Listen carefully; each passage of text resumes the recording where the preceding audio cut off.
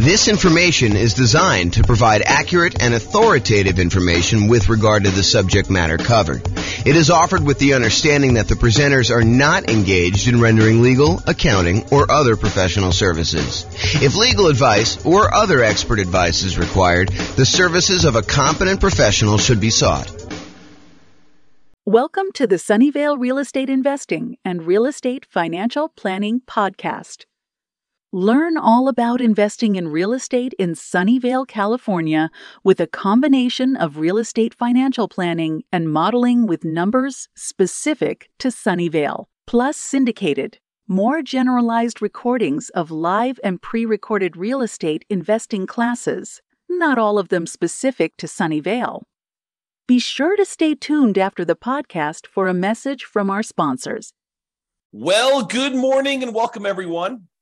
I am your host, James Orr, and this is another episode of the Real Estate Financial Planner comparison series of webinars, podcasts, whatever we're doing here. So today tries to address the question that people have of, should I buy an owner-occupant property or should I keep renting myself if I am trying to achieve financial independence or I'm trying to maximize my net worth? Like, what is going to be better for me? Because you would argue, hey, look, if I decide I'm going to go buy a rental property, if I'm going to go buy a series of rental properties, that distracting myself and buying an owner-occupant property first could actually hurt me. It would slow me down. It's better for me to take the money that I was saving up to buy my rental than it would be to buy an owner-occupant property. And not only that, but in some markets, putting 5% down in order to buy an owner-occupant property means that your monthly payment is going to be higher than if you just continue to rent, right? Because you go put 5% down, you're probably going to have private mortgage insurance, and the payments plus the taxes plus the insurance on that particular property is going to be higher than if you just rented yourself, right? Because that's going to be what is typical in your marketplace. Or you could argue, hey, if I go rent, my rent is going to continue to increase with inflation so that it's going to limit how much I'm able to save over time. Because if I decide to rent and I don't buy a property and lock in a good part of my monthly living expense in the form of a mortgage payment, sure, taxes and insurance go up, but the mortgage payment itself, because you're getting a 30-year fixed rate mortgage, that's going to stay static. And so the amount, the overall net kind of rent equivalent I have of buying an owner-occupant property to move in is going to stay low and actually get lower. It may be higher at the beginning, but overall, the payment for owning a property tends to go down over time because the mortgage payment, the principal and interest part of the mortgage payment, is fixed. And with the rising cost of things, inflation, that tends to look cheaper over time. And at some point, those lines tend to cross, right? Where it tends to be more expensive to buy a property to begin with. And even with taxes and insurance going up, the net overall cost to own a home tends to go down a little bit over time. Whereas when you rent the property and you just live there, the cost of rent just tends to keep pace with inflation and keep going up and up and up and up and up. And eventually those lines cross and it becomes better for you to have bought a property. But is it better for you to rent and to use that money to acquire rentals? Or is it better for you to buy a property, slow your roll a little bit, acquiring the first rental, and then, eventually buying rental properties, but you're living in a property that you also are an owner of? And then there's the whole discussion of eventually the property that you're living in, if you go and you buy one, you no longer have a mortgage on it at all, which then even reduces what you need in order to be considered financially independent. If you were earning $10,000, if you were spending $10,000 a month on all your expenses and $2,000 a month of that was your mortgage payment, well, eventually when your mortgage payment goes away, you no longer need to achieve $10,000 a month in passive income from your investments in order to be considered financially independent. Instead, now, because your mortgage payment is paid off and you no longer have that $2,000 a month mortgage payment, you really only need $8,000 a month to be considered financially independent. Sure, you still need taxes and insurance and maintenance and all that other stuff on your property that you live in, but you don't have that mortgage payment anymore. So your overall cost in order to be financially independent, the bar has been lowered. So all of these things come into play when we ask ourselves today, is it better to rent or buy an owner-occupant property for 5% down when we're otherwise buying 25% down rentals? That is what we will plan on discussing today and what we'll go into detail on. So what I did is I modeled this for over 300 US cities. And so each city's got its own home price, rent, taxes, insurance. The amount of money that people earn in each city is a little bit different. It's basically enough for them to go buy a property in that city so that we don't have somebody, I don't standardize the income so that somebody who would otherwise be able to buy a property in like Mobile, Alabama would not be able to buy a property in LA. So we do adjust for income. But when we adjust for income, we also adjust what they need in order to be considered financially independent. So if we give someone a higher income, it means that their threshold for being financially independent also has gone up. It's commensurate with the income that they were earning. They have to replace their job income in order to be considered financially independent. It's another way of saying that. Okay, so we modeled this for 300 cities, and you will see which one is better. Because I think there's a debate, right? Which one of those factors is going to be the most powerful? What's going to be the biggest impact, and what is going to be the biggest limitation for someone wanting to achieve financial independence? And then not only financial independence, but which one leaves you with the highest net worth and which one's riskiest? Because I think all of those things are factors in which one we do.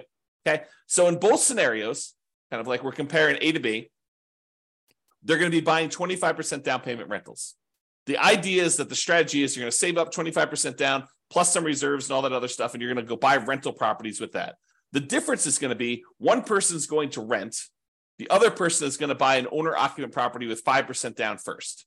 Okay, so that's going to be the comparison. So the 5% down owner-occupant first, then 25% down rentals, they're going to save up until they can buy a 5% down owner-occupant property to live in. Then they're going to live in that property forever. Then they save up until they could buy a rental property with 25% down, plus closing costs, plus reserves on every property that they own, okay, including their personal expenses. And they will repeat that until they have up to a maximum of 9 rental properties, each that they bought with 25% down. With the other strategy, remain a renter yourself, then 25% down rentals, which I'm calling 25% down, no owner-occupant, no OO. Then you remain a renter for the entire time, and your rent goes up with inflation, just like the rent on the properties you're buying. You buy 25% down rentals when you've saved enough for a down payment, plus closing costs, plus 6 months of reserves for both your personal expenses and reserves on all properties you own. And you also still need to be able to qualify for that loan for 45% debt to income ratio. So all the qualifications for buying the 25% down are the same regardless of which strategy. Just in one case, we're buying a 5% down owner-occupant property first, which could impact their ability to be qualified to buy the rental property. Because if you're buying a property with 5% down, then you need to be able to cover that payment. And if it's higher, that could limit when you can buy your rental. You may have enough for down payment, but your DTI may not be in line. And that actually is calculated in our modeling. So realize that that could be a factor for some cities. Okay, I put the URL on the screen if you want to go, dive deeper into the charts and see the results for your specific city. Because I'm going to do the aggregate. But if you want to drill down and see it, I'll put the link in the show notes, but it's also on the video right here. So if you want to go look at that. All right. So in order to be considered financially independent, what they need to have is the income from their rental properties, net of all expenses, and the income they have from investing money in the stock market, which any extra money they have, we assume that it's invested in the stock market. But any income they have coming from the stock market needs to exceed their personal expenses. And so we calculate the money from the stock market as the amount that they have invested times the safe withdrawal rate, and then we convert that to monthly. So if they have $1 million and you're using the 4% safe withdrawal rate, which is what we use, they're generating about $40,000 a year from any money that they have invested in the stock market. You divide that by 12, and that's about what we credit them to see if they are financially independent when we're doing that calculation. For the rental property income, we basically take all the income from rent and any other income they get, and we subtract out all the expenses, including vacancy, principal payment, interest part of the payment, taxes, PMI, any property owner's insurance, maintenance, and management. So we subtract out all those expenses on the property, and whatever they're left over is a net positive cash flow. So those two things combined, for the sake of this modeling, is what counts. If you're doing other modeling, we also would count normally Social Security, any annuities that they have, and any pensions that they have. But in this case, that doesn't apply. There's none of those that get applied in this particular set of modeling that we did. Okay. All right. So assumptions. So each city's modeling uses their own median home prices and the estimated rents on those properties. I'm not an expert on all 304 cities that we basically did this modeling for. So if you happen to go drill down into your city and you're like, James, your numbers are off a little bit, the rents are a little bit higher, or the property values are a little higher, or taxes are a little bit lower, or whatever it is that you think is off, reach out to me and we can make those corrections, rerun all the numbers, and it'll update everything for us. Okay. So go ahead and reach out if you have that there. Also, we did not apply any of the 88 strategies that we have to improve cash flow. Kind of known for these 88 strategies that we have for massively improving cash flow on rental properties. And we did not apply any of those strategies at all. So this is sort of just like out of the box, not optimized strategies. Okay. Now, the job income, as I mentioned, does vary based on the city so that they can afford a property in that market. But we do consider that to determine whether they are financially independent, because they have to replace that job income. So for those who much is given, the amount that they're earning from income, much is also expected.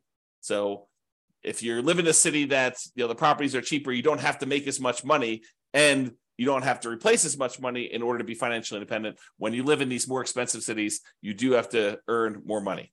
Okay. We start with just enough down payment to buy that 5% down owner-occupant property. Even if they're not buying the owner-occupant property, everybody starts with the same amount to try to make this even.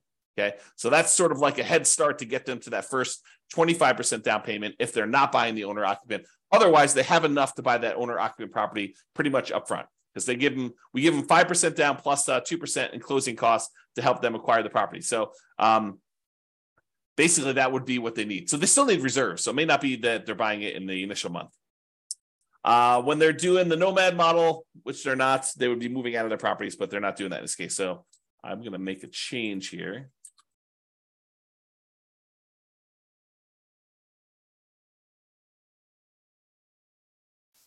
All right.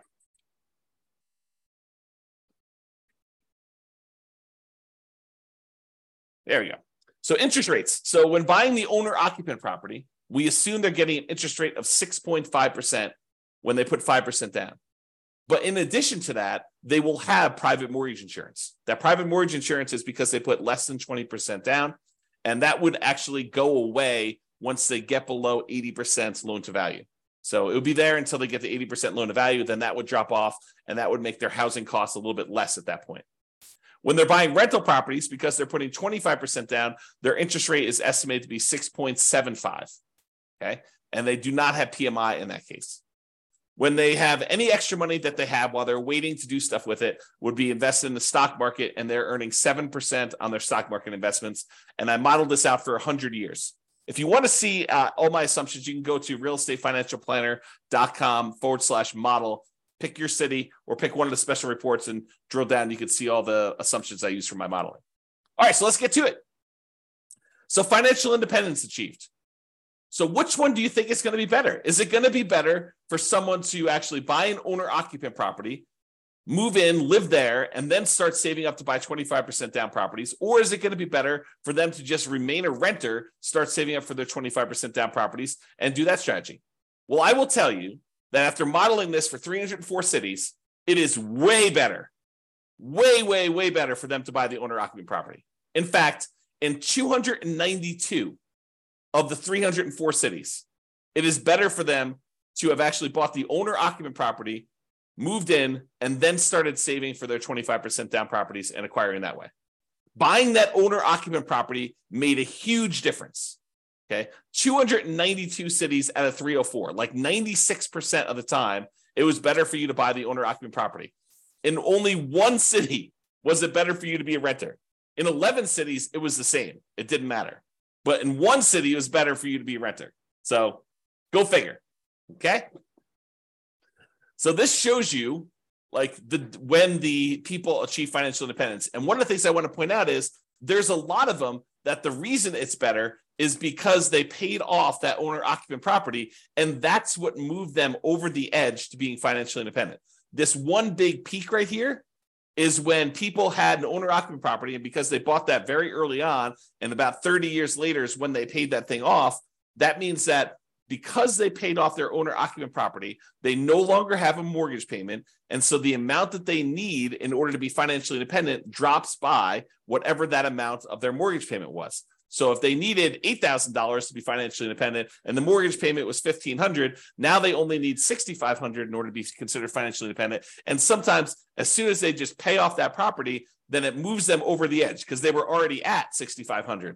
They weren't at the $8,000 they needed. Maybe they're at $6,700, but as soon as that property gets paid off, then they actually trigger being financially independent. And so you have a bunch of them happen right then, as soon as they pay off that owner-occupant property. You don't get that effect when you are a renter. When you are renting yourself, you never have your property get paid off. You are always paying rent on that property. I've been watching a new documentary series about finances on Netflix. I won't say which one, but one of the things they discuss on there is this idea of it's okay to rent. It's okay to not buy property. And while I totally agree it is okay to not buy property, and that is okay to rent, you don't get this benefit if you rent. You don't get this benefit of having a house that eventually gets paid off if you rent. Now, you could come at this from another way, right? Like I'm going off on a tangent here, but you could come at this from another way. You could say, look, I'm going to rent and I'm going to take the money that I had extra that I didn't have to pay for my property, which eventually those lines cross anyway. But the extra cost it is of buying the property early on, and you could decide to invest that in something else like stocks or other real estate or crypto or whatever you want to do. I mean, I'm not going to judge you. You can do whatever you want with your money. But if you decide to go do that, and then you take your money and you save up enough, and eventually you buy a free and clear property, I mean, you can get the same effect. It's not like it has to be that you bought the property and you had a mortgage on it. Or you could save up enough money so that the payment is lower than renting. You can not put 5% down. You can put 20% down, 30% down, 40% down, 50% down, and actually have your payment be less. Employ some of your capital in order to lower the payment or buy down the interest rate to achieve the same thing, right? These are all part of the strategies you could do to kind of improve your cash flow. One of the ways to improve cash flow is to reduce the expenses you have in your property, lower your monthly payment, another way, right? Okay, so I've diverged enough. So this just shows you how much different it is for things. And most of the time it's different for, I don't know, I'd say less than 10 years, right? Because that's a difference of 10 years or so. And it tends to increase the more expensive the property is. It tends to be faster, a larger amount faster, the more expensive property you have. Some of the earlier ones, it's a little bit faster, but not that much faster based on home price, okay? And here's where it was a really inexpensive property where it was better for you to have rented. So it was like a probably sub $100,000 property market where it was better for you to do that. Okay, so let's talk about net worth. We talked about how fast you can get to financial independence, but like how much net worth? Is it better for you to have been a renter? You'll get higher net worth? Well, in 291 cities out of the 304 that we did, then buying a property gave you a higher net worth at year 40. So you would be better off financially in terms of net worth if you also bought an owner-occupant property as well. You see these studies done by the U.S. Census, and I don't know if they've updated it recently, but the last one I saw, which is from several years ago, the difference in net worth between a renter and a homeowner was like $270,000 on average across the whole U.S. So the difference between somebody who was an owner-occupant, like a homeowner, versus someone who was a renter was like $270,000. So, I mean, we're seeing some of that impact, right? Because some of the money that you're paying, even though you're paying more than what it was to rent in a lot of cities, some of that money gets applied toward building up equity, which counts toward net worth, right? And you acquired that property earlier. So that also could impact some net worth as well. So in 291 cities, it was better for you to buy the owner-occupant property.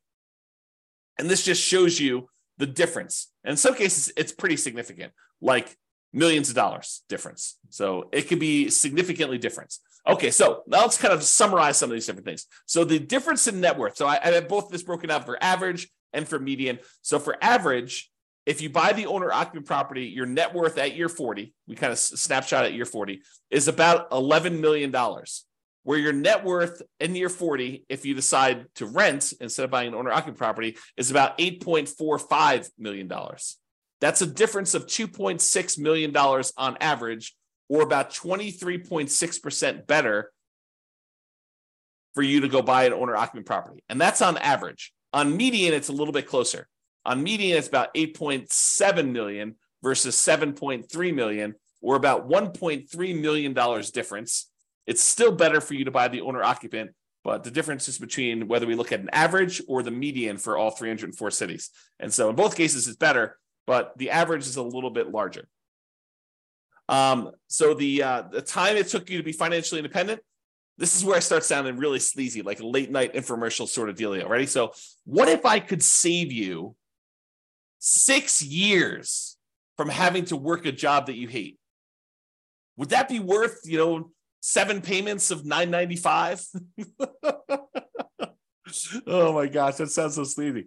But that's really what we're talking about, right? Like if I showed you, look, you're considering doing this 25% down strategy. Should you buy an owner-occupant property at 5% down, or should you buy or should you rent to do the 25% down? Well, I'm telling you, look, if you buy an owner-occupant property, on average, you will save 74.8 months. It's 74.8 months faster for you to be financially independent if you buy the owner-occupant property.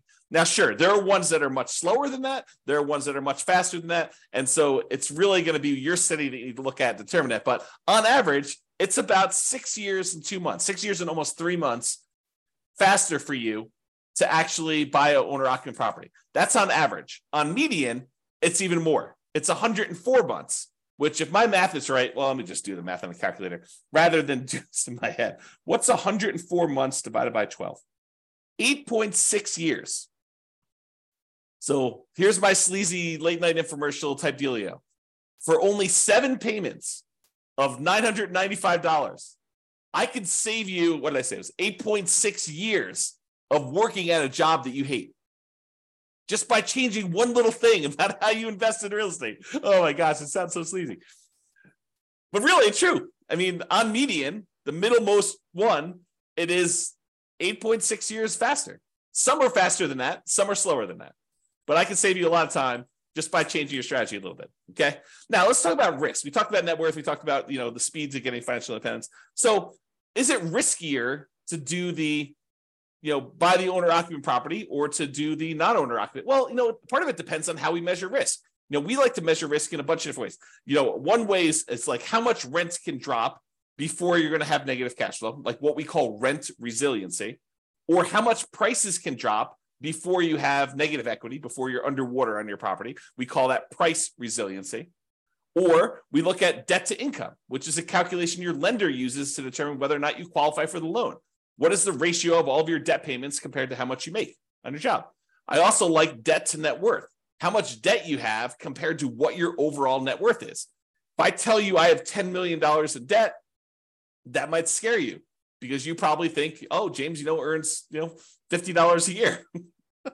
And having $10 million in debt with $50 a year in income is really, really high. But what if I told you I make $100 million a year and I have $10 million in debt? Well, or my net worth is $100 million. We're doing debt to net worth. My net worth is $100 million, and my debt is only $10 million. Well, that's a much different ratio. What if I told you there's $10 million in debt, but my net worth is $10 million? Well, that's more of a equal ratio. And finding out which one has a higher debt to net worth is a way to measure risk. But the other one I like too is how much debt you have, $10 million compared to how liquid you are. What if I told you I've got $10 million in debt, but I also have $12 million in stocks where I could go liquidate all those and use it to pay off my $10 million in debt? Well, that's one level of risk. What if I told you I had $10 million in debt, but I only had $50,000 in my savings account? Well, that's a little scarier, right?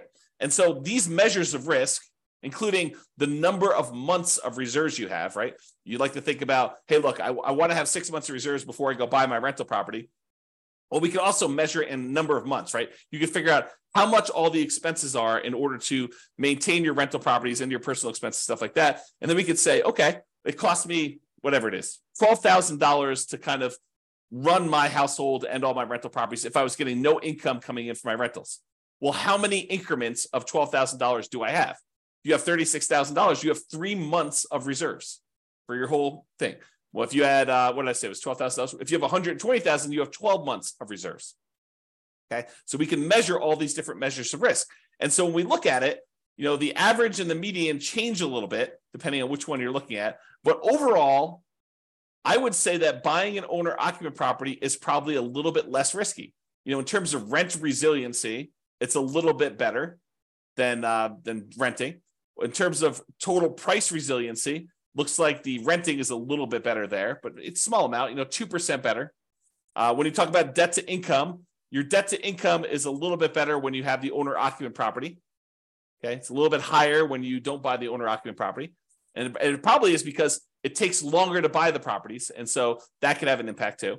And these risks, they can change over time, right? Like we could do a snapshot of what the risk looks like, for the first 5 years. We could do a snapshot of what the risk looks like for the next 5 years or year 7 or whatever we want to do. But this is showing you the risk over the entire 100-year period, which if you have a really long period of very low risk situation, then that could be outweighed by, very risky stuff early on.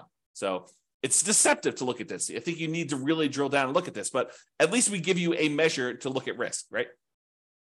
In terms of debt to income, a little bit better for you to buy the owner occupant in this case. And for the debt to net worth, a little bit better for you to have rented in that case. And debt to account balance, it's a little bit better for you to have bought the owner occupant. And then for months of reserves, it was way better for you to actually buy the owner occupant property because eventually that thing gets paid off and some of your expenses go down. So I think that that's a major factor in what's going on there. All right. So as I mentioned a couple times throughout here, you could apply all the 88 strategies that we have to improve cash flow to get these numbers to look better, right? At least for the rental side of things.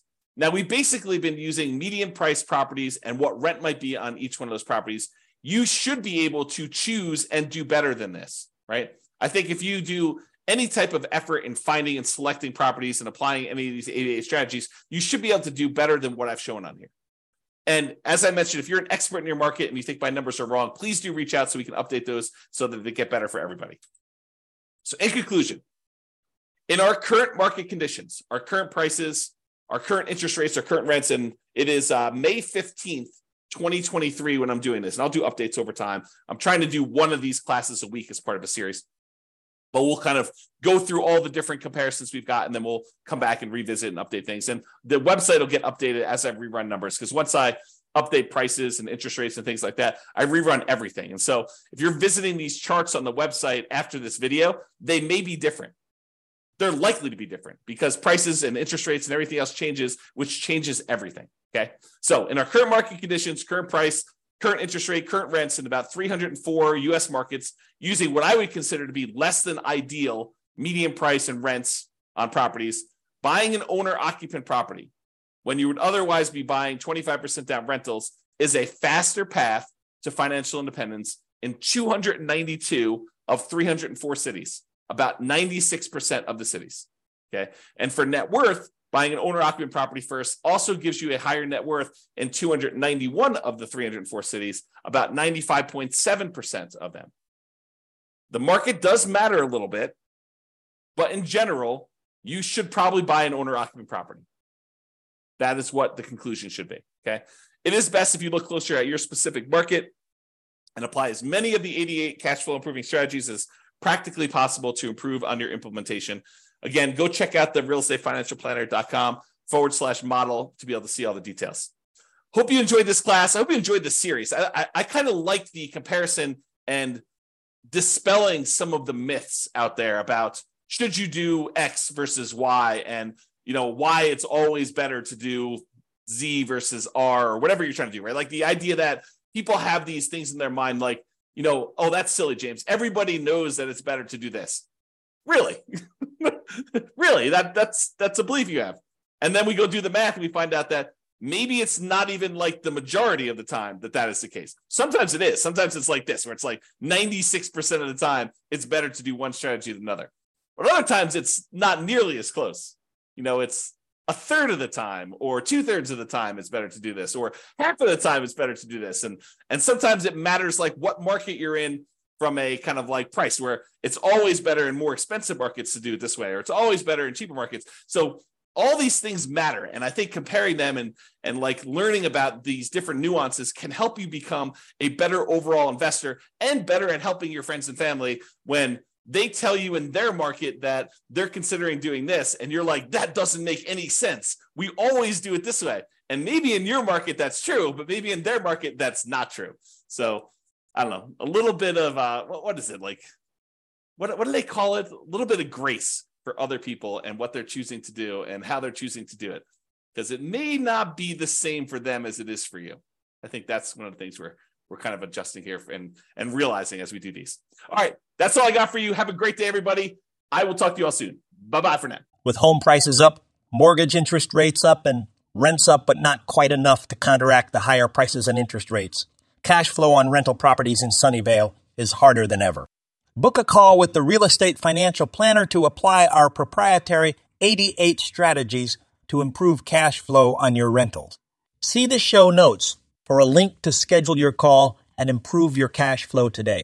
If you're a real estate agent, lender, or professional in Sunnyvale that wants to help our real estate investor listeners, consider reaching out to learn about collaboration opportunities with this podcast. We'd love to add more value to our listeners by having you assist our investors buy, sell, and finance their real estate investments. See the show notes to schedule a call to discuss collaboration opportunities.